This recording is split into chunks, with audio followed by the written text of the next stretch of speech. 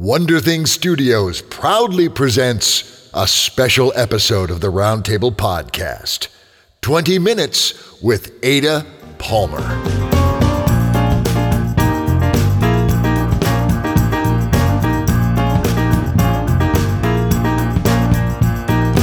Hello, literary alchemists. I'm Dave Robison. And I'm Melanie Metters. And you've tuned into a special episode of the Roundtable Podcast, 20 Minutes with. 20 Minutes With is a chance for listeners to live vicariously through us and sit down with amazing creators to explore their craft and methods so we can steal them for our own in our quest for world domination. All right. It's for our never-ending quest to make good art. But world domination is not off the table, right? Oh, of course not. Oh, good. Not excellent. I love it. We're kind of like this virtual plug-in. We're a virtual life module that people can plug into and dig in. That's brilliant. You were clearly a nerd, and I love that about you. Dear friends, Melanie Metters, who is doing amazing things, both creatively for herself and on the behalf of such exalted publishing companies as Ragnarok Publications. Ma'am, I am so delighted to have you sitting in the co-host chair. We are going to rock this and have an adventure of writerly proportions. Thank you so much for making the time. Oh, thank you for having me. This is going to be fun. Well, what's your libation of choice this afternoon, Melanie? What's sitting in the glass by the microphone there? Well, if I was good, I would say, it's just water, but I am having a nice glass of red wine. See, totally legit. And by all means, sit back, take a pull on that fine ruby vintage that you have sitting there. Let me introduce you to our guest host for this episode of 20 Minutes With. May I? Yes. Thank you. Excellent. Well, friends, if you've listened to this podcast at all, you know that I always sign off with the reminder that you find what you're looking for, and that when you actively seek out awesomeness, you pretty much find it. Now, the key to that philosophy and to the delights it inevitably brings is based on nurturing a healthy curiosity. And if there was ever a guest host who embodied that ideal, we have her in the RTP Virtual Studios right now. She currently lives in Chicago, teaching in the history department at the University of Chicago, but she grew up in Annapolis, Maryland.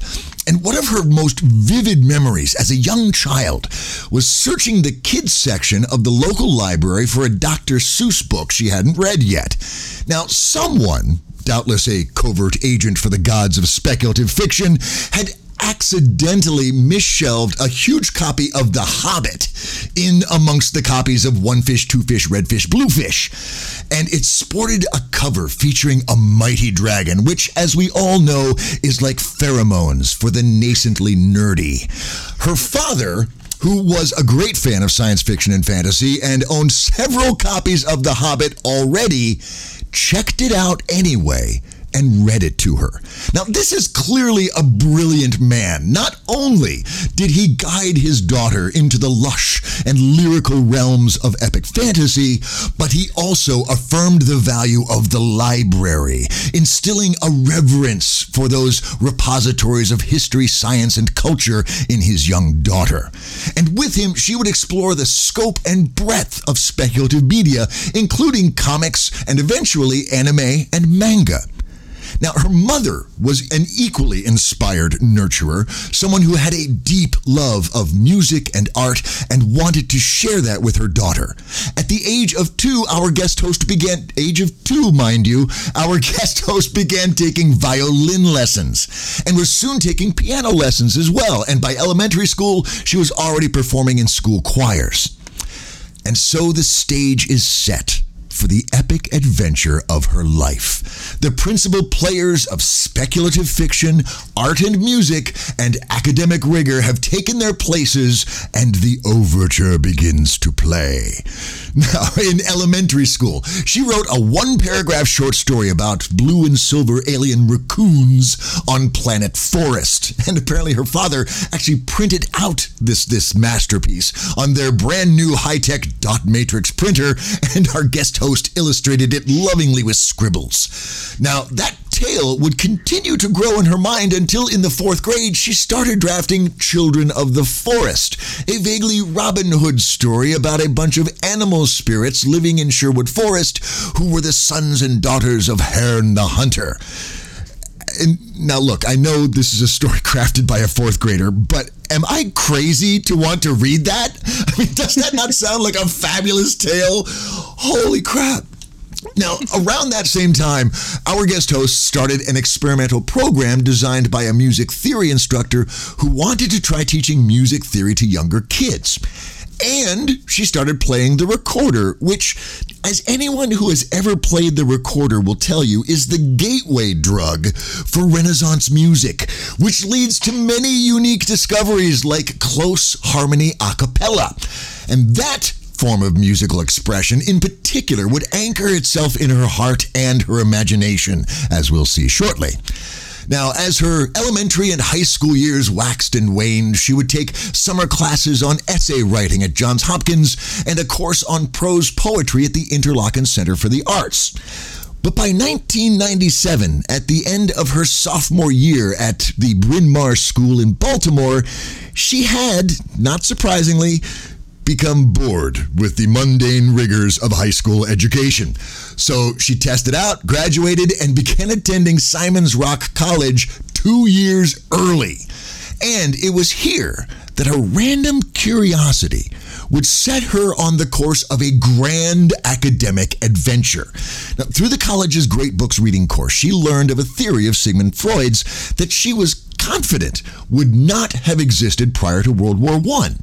Some extensive research bore out her theory. Nothing akin to Freud's theory was even whispered among the philosophers and theorists of earlier times. And suddenly, the idea of the history of ideas began to take root and would inform her scholastic endeavors from that point forward.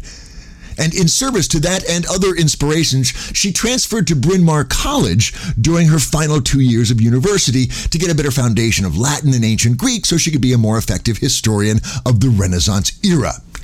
And it was during her time at Bryn Mawr College that she wove multiple strands of her heart's delight into one marvelous tapestry by founding a music ensemble named Sassafras, a singing group performing original a cappella folk music heavily influenced by, you guessed it, fantasy, mythology, and science fiction themes. And while the group has many songs and CDs to their credit, the song cycle titled Sundown, Whispers of Ragnarok stands out. It took 10 years for our guest host to compose it, and it examines not just the stories of the Viking culture, but also the world and the people that created them. Now, she graduated from Bryn Mawr in 2001 and attended Harvard for her PhD to study with James Hankins, whose insights and inspirations into the discovery of classical thought in the Renaissance fit perfectly with her own pursuits. She completed her PhD in 2009, but not before spending a lot of time doing research in Rome and Florence, including once as a graduate fellow and once funded by a Fulbright Fellowship. Now, it was also during this time that she was writing a bi-weekly column on manga, cosplay, fashion, and otaku culture for TokyoPop.com. And she was also working as a historical and linguist consultant for Funimation, was the mythology and language consultant for ADV Films, and was an Anime Network field representative. Then, when she returns to Florence in 2011 to continue her research, she also launched her blog, Ex Urbe, which translates to From the City, which was based on a series of letters she would write home to friends about her time and research in Italy. Now, guys, at this point, I have to stop because it's going to start getting real crazy real quick. At this point in the patented roundtable stalkerish intro, we usually get into the experience of the first publications and recap the high points of the guest host achievements. But today, That is not going to happen. If I took the time to even summarize her accomplishments as a musician, a scholar, and a literary alchemist, we'd have time for like one question before we had to sign off. So suffice it to say that her insatiable curiosity has led her to pursue a radiant spectrum of interests, and she has committed utterly to each of her creative and academic passions. But her latest achievement, however, is well worth mentioning. Her recently released Too Like the Lightning, published by Tor Books, is a sci-fi tale set in the 25th century that is an alchemy of all her great passions in the world, and is receiving accolades from Boing Boing, NPR, Scientific American, the Chicago Review of Books, and more. Dear friends, she speaks 3 languages and reads an additional 4. In her mind, a day without gelato is a day not worth living, and she just led her class at the University of Chicago through a LARP that reenacted the papal election of 1490. Holy crap. Dear friends, please welcome to the big chair here at the round table, Ada Palmer. Ada, honestly, I'm counting it as one of the 8th wonders of the world that we were actually able to secure some time with you amid all the fabulosity that you are pursuing in the world. Thank you so very much for making the time, ma'am. My pleasure. I mean, I've been looking forward to this. It is, in fact, true that I am currently ditching a Latin translation of paleography work, which is going on in the other room, and to which I will return when we have finished. That's okay. They'll be okay. They'll be okay. They will. You got interns on it. They got it covered. Graduate students can take care of themselves for That's right. That's right. You got to teach them independence early, otherwise they cling to you forever. I have 2 tiny corrections to the bio. One is that I never graduated from high school. I dropped out. Really? I do not have a high school diploma. I have a PhD from Harvard, but I do not have a high school diploma. All right, then. Fair enough. One of these funny details, you do not technically need a high school diploma to apply to colleges. They don't check. Wow. Who knew that, right? Yeah. Not a lot of people. And it was the papal election of 1492. I'm going to fix that in the doc right now just because I saved these and rolled them out in a couple of years just as memories. Okay, awesome. Thank you. Yes, good. It was a very violent reenactment this year. They destroyed the eastern half of Spain, the city of Pisa. They had a big war against the Ottoman Empire and nearly destroyed the city of Genoa. But in the end, it was okay. Good. Now, you say this year. Have you done this before? Yes, I do this every time I do my Italian Renaissance class. Oh my God! How many of these LARPs have you enacted? This was the 4th one, and it's always interesting to see which bits of the world get burned to the ground. Oh, I wish you were my Italian Renaissance teacher. God, no kidding, right? Oh. If nothing else, we'd have a use for all those costumes we have sitting in our closet. Right? You could write that off as study materials. Yeah. Hey, Ada, before we get into our 20 minutes with and we start talking writerly things, I did have one little sidebar question for you. You've mentioned in many of your interviews that you love metaphysics. And I've found that term to mean different things to different people. So I was curious, in that passion for metaphysics, how do you define that? And what is it that so captivates you? I know it kind of went right into the deep end on you, didn't we? Okay, but I'm gonna answer this question in relation to shonen manga, if that's okay. Sure, absolutely. Okay, so 2 very well-known shonen manga are Naruto and Bleach, both of which involve large numbers of teenage boys fighting for long periods of time for no particular reason, and both of which are a lot of fun. Yes. And Naruto is about ninjas. And Bleach is about the afterlife and a bunch of different layers of reality and how souls move back and forth between the different layers of reality and how the spirits of people who are dead go to this one place where there are monsters, and then Shinigami, which are death spirits, sort of fight things and defend it. And so from that description, you would guess that there was more metaphysics in Bleach than there is in Naruto, since Bleach involves things like the afterlife, the soul, what it's made of, etc. Sure. Yeah. And on the surface there are, but actually, since Naruto involves several spells which involve like summoning ghosts and summoning monsters and interacting with them, if you sit through 100 episodes of both, at least the anime versions of them, Naruto actually ends up explaining what souls are made of, how they move around, how you interact with them, how they work, much more coherently and with fewer loose, confusing threads than Bleach, despite the fact that Bleach is about the afterlife and Naruto is about ninjas. Now, this is not a criticism of either one of them as entertainment, because both of them are vastly entertaining things. But that, to me, is a good answer to what is metaphysics, or more specifically, your real question, which is sort of what is a story with metaphysics in it. Okay. Because a story with metaphysics in it is a story that touches on larger questions about what the universe is made of, the nature of the soul, creation, something beyond what you interact with in the material world. Excellent. Even if that thing is proof that there is nothing beyond the material world, even you're still having the discussion, so you're still talking metaphysics. Exactly. Okay. And I love stories that have that, both because I think it's very, very interesting to think about different possible metaphysicses, and people make up different ones for different worlds. But more importantly, because I think when you have a story and there are characters, and the characters are then confronted with some truth about metaphysics, they discover ghosts are real, or ghosts are not real, or, the universe was made by a being, and the being has these attributes. You wind up with characters who are suddenly in a very interesting decision-making space. Sure. Where their decisions are suddenly so different from both people in our world and people in the rest of their world, because they've discovered a great thing. And so it makes stories in which characters face big, deep, interesting moral questions or decision-making questions that are very powerful and tend to, at least for me, give a lot more punch than a story that confines itself to the surface layer of the world that it is set in. Sure, and that kind of links back to your academic thesis, the notion of the history ideas, and how the perception of your reality informs the ideas and the pursuits that you have within it.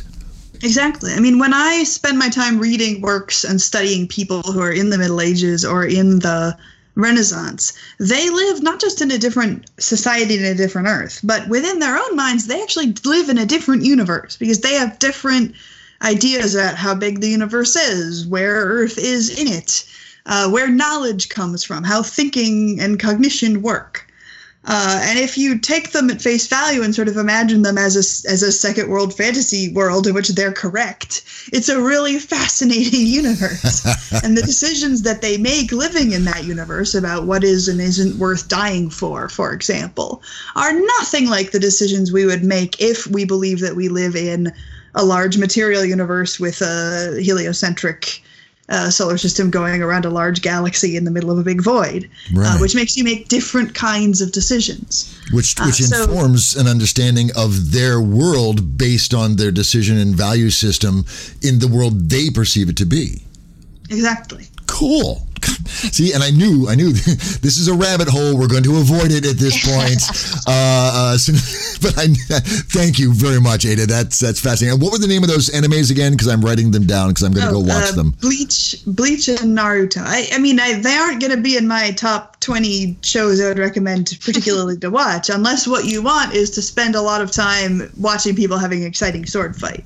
And if that is what you want, so for example, if you are, I don't know, stuck in Florence by yourself on a Fulbright with a cold and have to spend 4 days in bed and really want something to entertain you and your Latin dictionary is missing, then you might want to marathon all of Bleach, because that would be a really great way to spend several days. And then every so often you just get up and stick your head out and wave at the pizza place across the street, and they know that means that you want pizza with sausage and arugula, and then they will make one and bring it to you, and then you can continue to be sick and marathon Bleach. That's a very specific hypothetical there, Ada.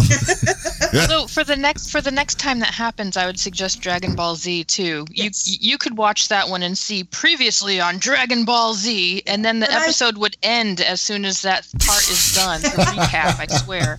Yeah, I mean, I would be tempted to use Dragon Ball Z Kai for that reason, because it has more action going on. But if you want people with the biggest swords having the biggest sword fights, well, actually, Sengoku Basara has even bigger swords than Bleach. But Bleach, I think, is more successful in a lot of ways. Noted. Duly noted. All right. Yeah, each anime has its own ecological niche, and that was the watching people fight a lot one. I'm sure there's a DNA of anime that we could explore on another episode. We have other questions for you at this point. I'm going to go ahead actually and set the clock. We're gonna get official on our ass here and say, all right, we are going to start our 20 minutes with Ada Palmer, and we'll ignore the clock. I have every confidence we're gonna blow that one out. I'm going to start us off, Ada, if I could.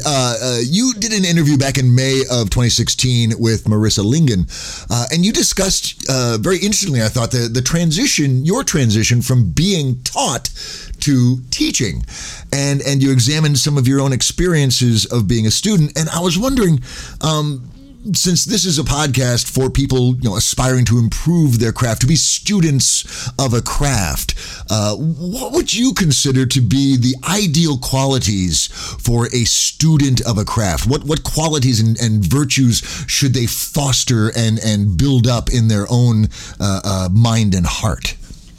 I think that's a very broad question. Yes, it is. A very broad question. A couple of things. I would say that one extremely useful skill is being able to zoom in and out of how narrowly and broadly you're thinking about a question. Okay. And so if we're thinking about someone who is training to be a carpenter, someone who's capable of zooming in to look in intricate detail at how one particular joint is put together, and then also capable of zooming out and thinking about the structure of the whole chair and where weight is going to fall, and then also able to zoom out beyond that and think about the entire house in which this object is going to be used. Okay. And not be stuck in one of those zooms.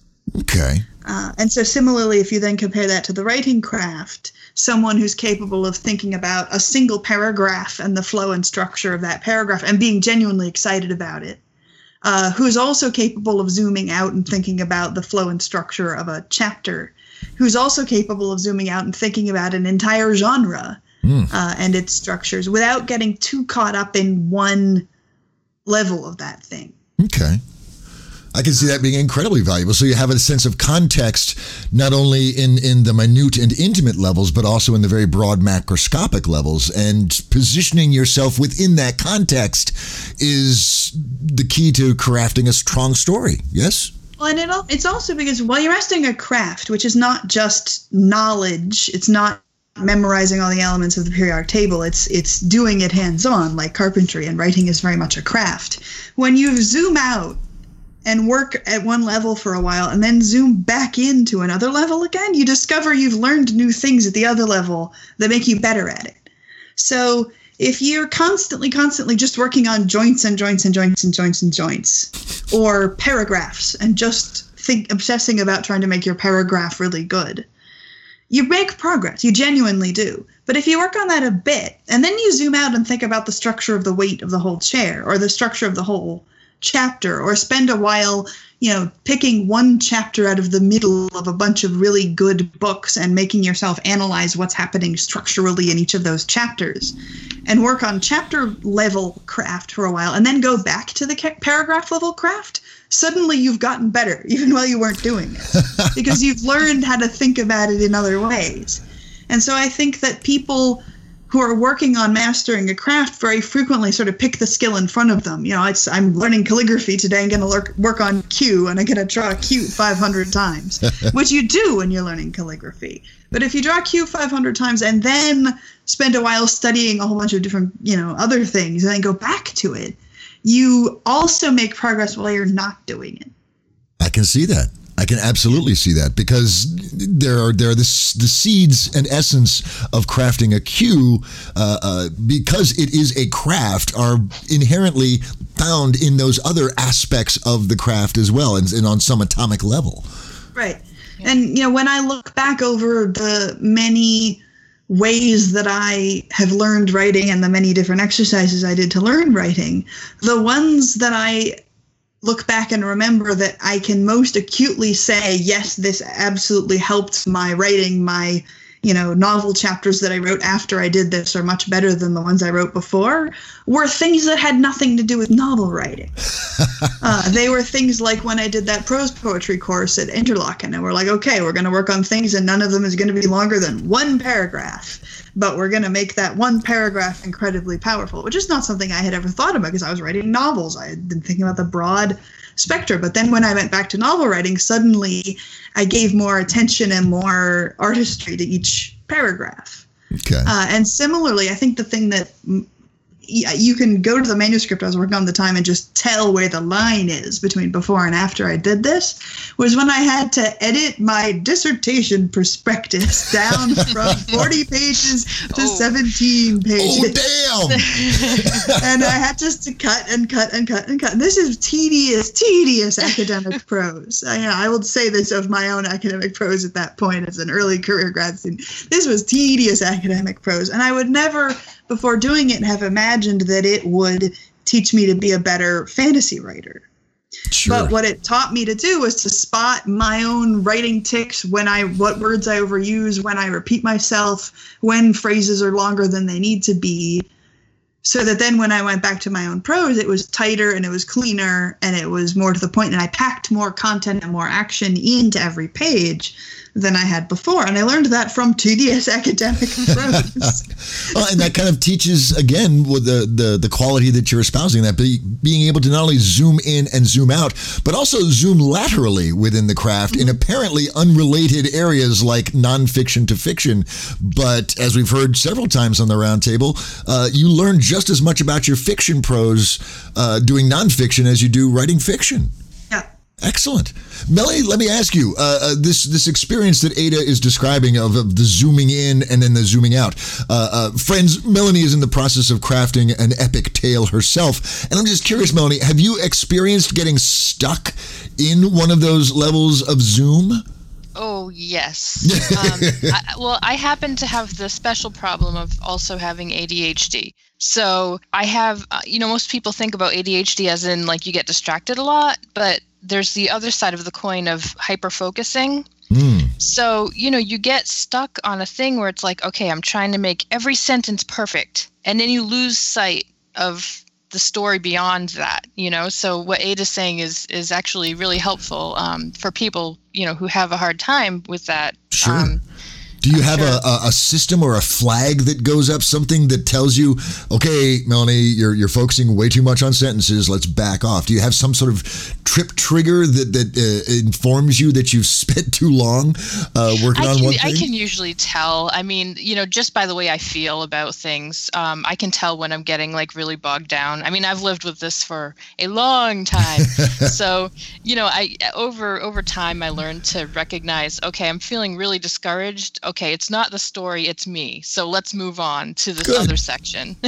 Excellent. And recognizing that makes you a better writer. That's cool. That's cool. We'll be back with more of our conversation with Ada Palmer after this brief promotional break.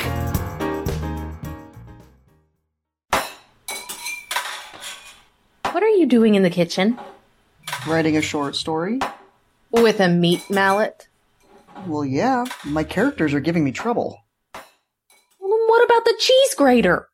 I have to make sure my plot points are evenly spread through the whole story, don't I? Oh, my action scene is done. Wow, you got it perfectly browned. 350 degrees for 12 minutes. Perfect. The Melting Potcast, a writing variety show featuring a little of everything, from everyone, everywhere. Short and flash fiction, author interviews, book reviews, and more. Come visit the Disaster Kitchen and cook up a story. Something's burning. My dialogue!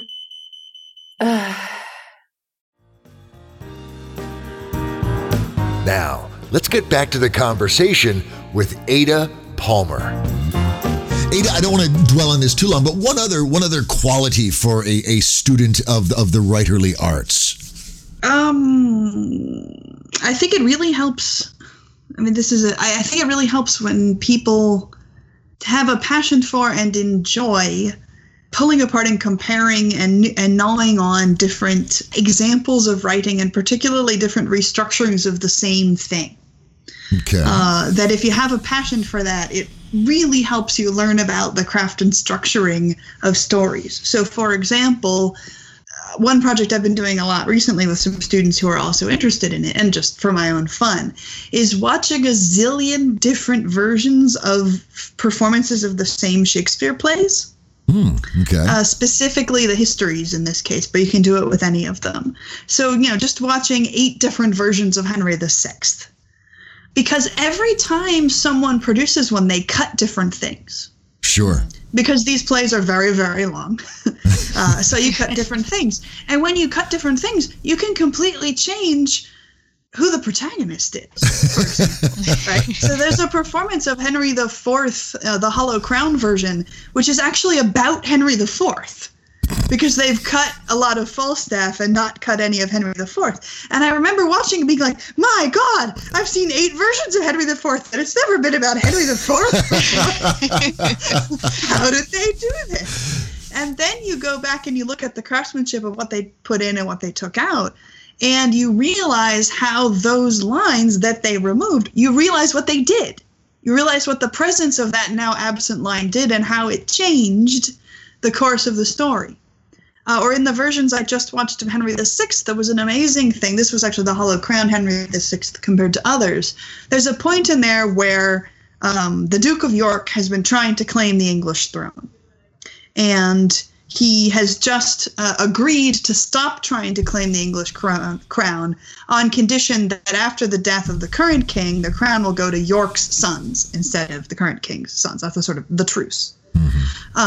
And there's a scene at dinner where his sons are trying to convince him to break this deal and to break his promise and to try to take the crown anyway.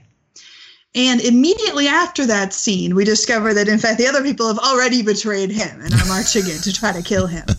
But in Shakespeare's text, there's one line at the end where the boys make their persuasive, Father, here is the argument of why you should break your promise. And in the Shakespeare one at the end, he just says, yes, you're right, I'll do it. And then, of course, they've already betrayed him and come down on him. But in this version, they cut that. They cut the one line where he says yes. Wow. And suddenly he felt like a completely different character.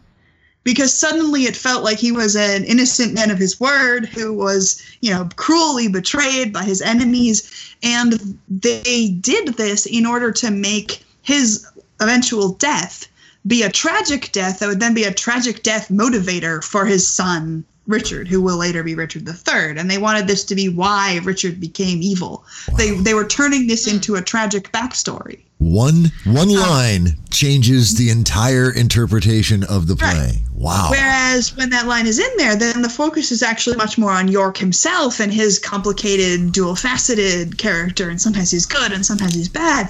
And by looking at a bunch of them side by side and comparing them to each other, even though they're so similar, it's literally the same dialogue, just with some bits removed, you become so much more aware of how one line can completely change the characterization of a character and therefore the structure of a whole story, even to the degree of changing who's the protagonist. So suddenly this is a play about young Richard instead of about his father, York.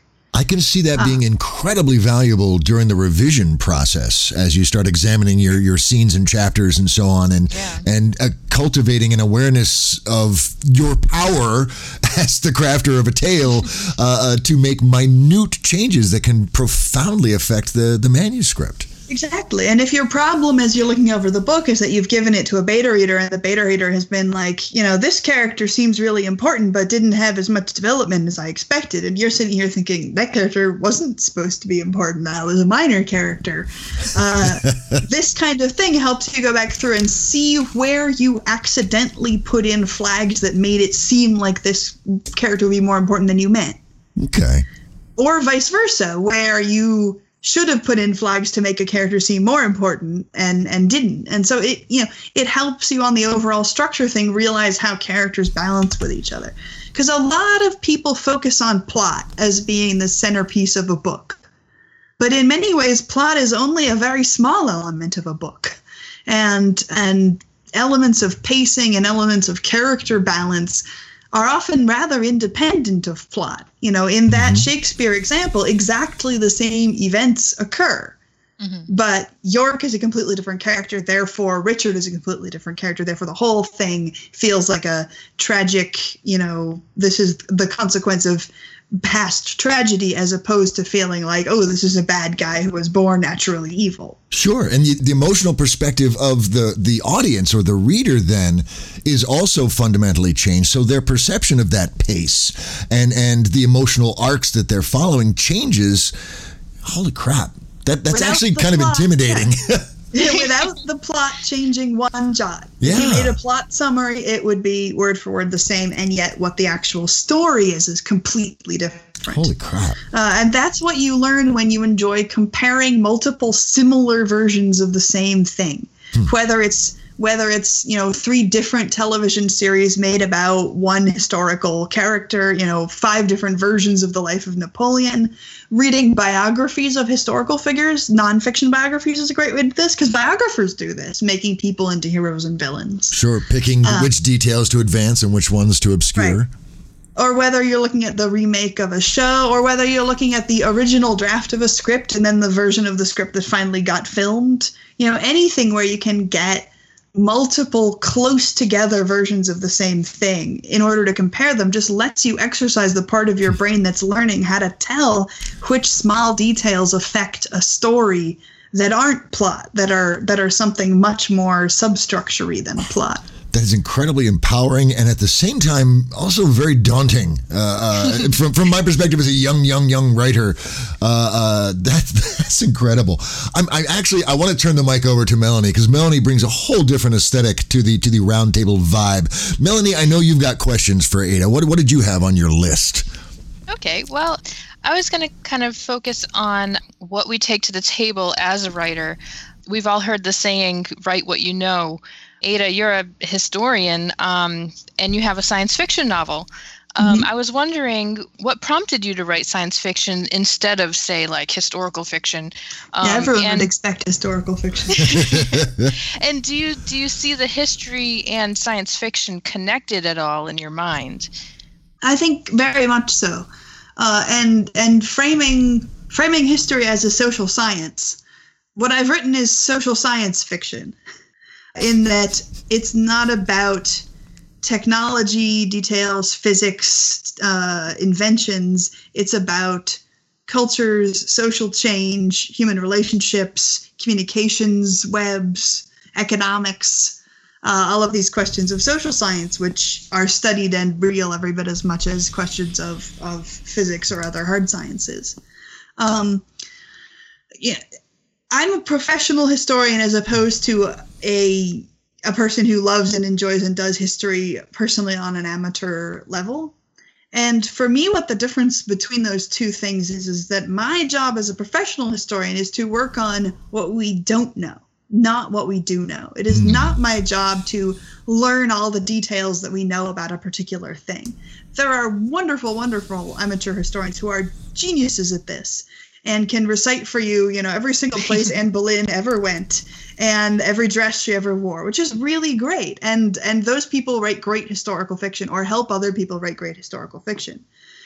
What I worry about at work every day is how much we don't know. We don't know. Where were these people? I don't know. Who was this guy? We just have his name. His name was Niccolo. Who was he? Was he this Niccolo? Was he that Niccolo? We don't know. We don't know anything. Why did they invade this place? They never said. What are you doing, historical figures? Why are you doing this? And so, in fact, my training is less in knowing stuff than it is in question asking, the arts of question asking. When you're looking at a society, knowing which questions to ask, like what networks of power surround this figure. And if I'm working on the Renaissance and you say, here's a person, I know the correct palette of questions to ask. Questions like, which families is his family the inherited client family of? And is he a member of the Guelph or Ghibelline political party? Or is he in any religious confraternities? If so, which monastic orders are they tied to? and you can tell me things like, well, he went to the Church of St. Dominic, and I will say, aha, did his parents by chance have trade connections with Spain? And you'll say, yes! The answer is that there is a 5 steps removed connection between going to a Church of St. Dominic and having trade ties with Spain. But you have to know exactly the correct palette of questions to ask for that. And when I went about wanting to write a science fiction story then, my interest was in creating a future of which I could ask the kinds of questions a historian asks. Like, what is the normal social unit of the family? Because that's different at different points in time. Right now, we have the sort of nuclear family as a standard. But earlier than that, it would be the extended family, and all of the grandparents and cousins and so on would live in one big house. And there are also long periods of time where it's a multi-family thing, where you would have the powerful family and then several servant families living in the same house. And that was the standard social unit. So I wanted to make a future that I asked that question. What is the social unit in this future? It shouldn't be the same as, I shouldn't assume it's going to be the same that it is in the 21st century, because it sure wasn't the same any other centuries as it was now. So why should that be the same in the future? So I went about crafting a society in the future for which I could answer all the questions that I as a historian want to ask of a world. So you can that's basically... why it's a historian's science fiction. And for me is something much closer to the craft of history as it's practiced by an academic historian than a lot of historical fiction, which is much more about what we don't know. And when I think about writing historical fiction, I'm like, but how could I possibly write this historical fiction? We don't know what that thing was, and we don't know what this was. And like, okay, ancient Romans, right? They had these things. They were made of bronze, and they were shaped like a 12-sided die with little rods sticking out of all of the sides. And we've excavated dozens and dozens of them, and we have no idea what they're for. But that's historical fiction, Ada. You can make that shit up. Yes, exactly. I mean, you can. But like, what is it? I know. If I decide what it is, then like 5 years later, someone will discover what it really is. I'll be wrong. Because we're wrong about everything all the time in history. We're constantly proving that the things that we thought were true a little while ago are false. Because that's how science works, right? We're always replacing our theories with better theories, including historical ones, and things that are true now are not going to be true soon. And this goes for physics as well as going for ancient Rome. Anyone writing near future science fiction totally gets what you're saying. Yes. Absolutely. Yeah. Absolutely. Very cool. We have discovered, in fact, that you can use one of these 12-sided things to knit fingerless gloves. We don't think that's what they're actually for. But it can be done. I got one. We're out of time, but it's my podcast, so I'm going to ask one more question. Just real quick, Ada, you've mentioned that you find short fiction writing very challenging, and I was just curious, what do you find challenging about it, and are you doing anything to try and overcome those challenges, or have you just accepted this as your burden as a writer that you'll never write short fiction? Answering those in reverse order, I am doing something about it. I'm spending tons of time reading lots of short fiction. Good for you. And right now I'm really enjoying the Vandermeer anthology, The Weird.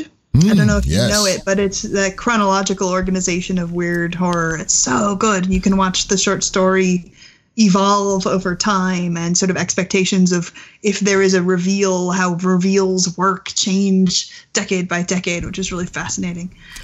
So, I mean, I think that the only way to get the skill of working in any particular length is to read a whole lot of it. Sure. And digest it and see if you can spit it out, and doing a lot of trying to work out the structures of things. So I am working on it. It's hard. I have never had any story concept show up and then stay small. Short story. They always hook into a larger world, and I always want to explore the length and breadth of that and connect it to deeper metaphysics stuff. And of course, you can do wonderful stuff with metaphysics in short fiction, which is what the Weird does over and over and over. But somehow Ada, stop just a moment. Just a moment. Do you hear that sound? That is the sound of hundreds of RTP listeners nodding their heads emphatically at your plight of a story idea not staying small. Yeah. But I do think that analyzing the craft of stories, particularly, my current thing is that I've picked out a couple of particular stories whose structures I really like. Not the plot, not the character, the actual structure, the pace at which the emotional feelings the reader is having change over time. Like, this is the point at which you feel anxiety. This is the point at which you feel awe. This is the point at which you feel triumph. And sort of rereading those dozens of times and seeing if I can create something that's going to have that same structural sequence. Okay. I don't know if it'll work, but that's my current plan. Hey, that's a plan, and we wish you the best with it. Absolutely. Guys, I'm sorry. The clock has just taken an inanimate toy soldier and brought it to life miraculously before my very eyes, and has sent it towards me with malice and intent, aforethought, which I can only assume means either I'm in the 25th century or we're out of time. I'm going to go with the latter. Ada, this has been a delight. Thank you so much. I appreciate you taking the time. My pleasure. Excellent.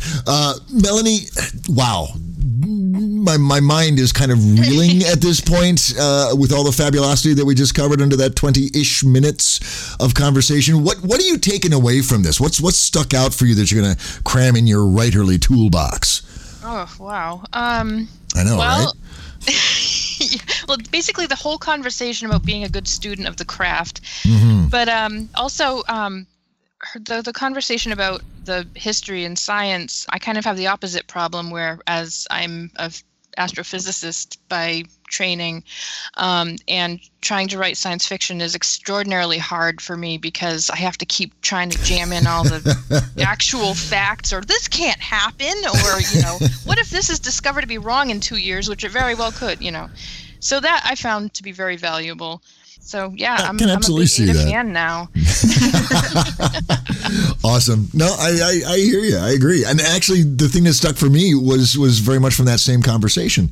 It was Ada's pointing out that her job as a professional historian is to focus on what you don't know. And I hadn't really considered that before, but that makes good sense, which also then I cannot help but extrapolate to the role of the professional speculative fiction writer. And there is that phase that we all go through. I certainly did when I started writing, that a lot of your writing feels like a pastiche. It feels like I loved this about speculative fiction when I was getting into it, so I want to recreate this.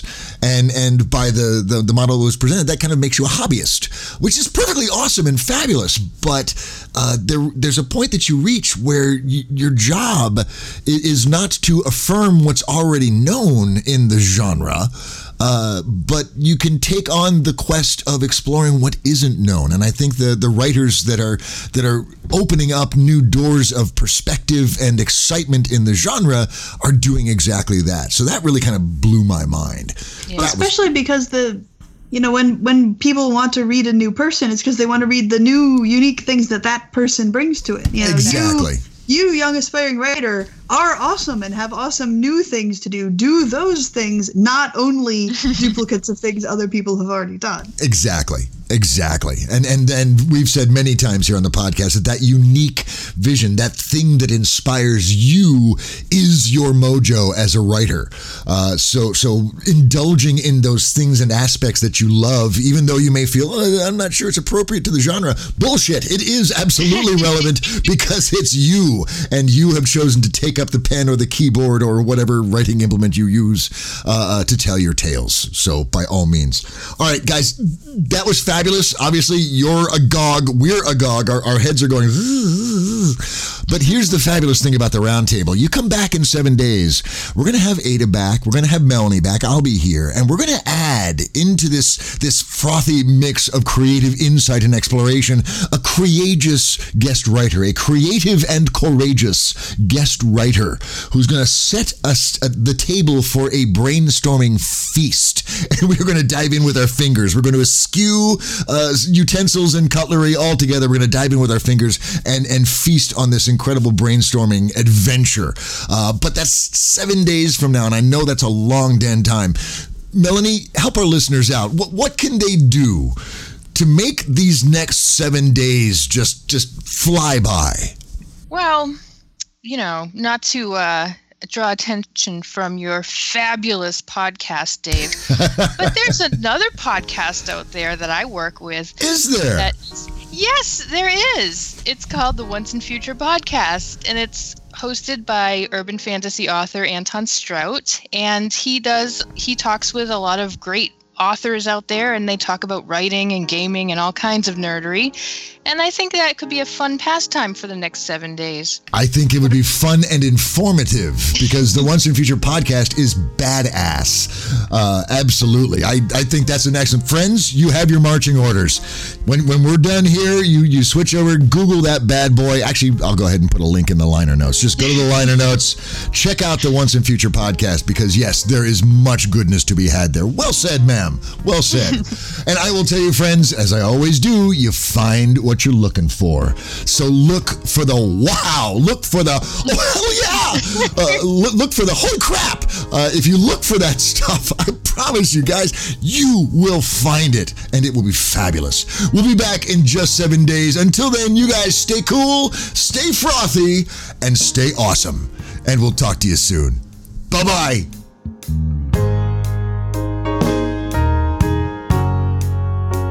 This episode of the Roundtable Podcast is copyright 2015 by Wonder Thing Studios and is released under a Creative Commons Attribution, Non-Commercial, Share-alike license. That means please don't sell it, but you can share it to your heart's content. You can even use portions of it in your own productions, as long as you release those productions under the same licensing terms and reference us as the source. Theme music for the Roundtable Podcast was performed by the Hepcats of Brotown, Gary Gold, David Labroyere, Billy Nobel, and Matt O'Donnell. If you would like to be a guest writer or guest host, join in on the conversation, or just learn more about us, visit our website at www.roundtablepodcast.com.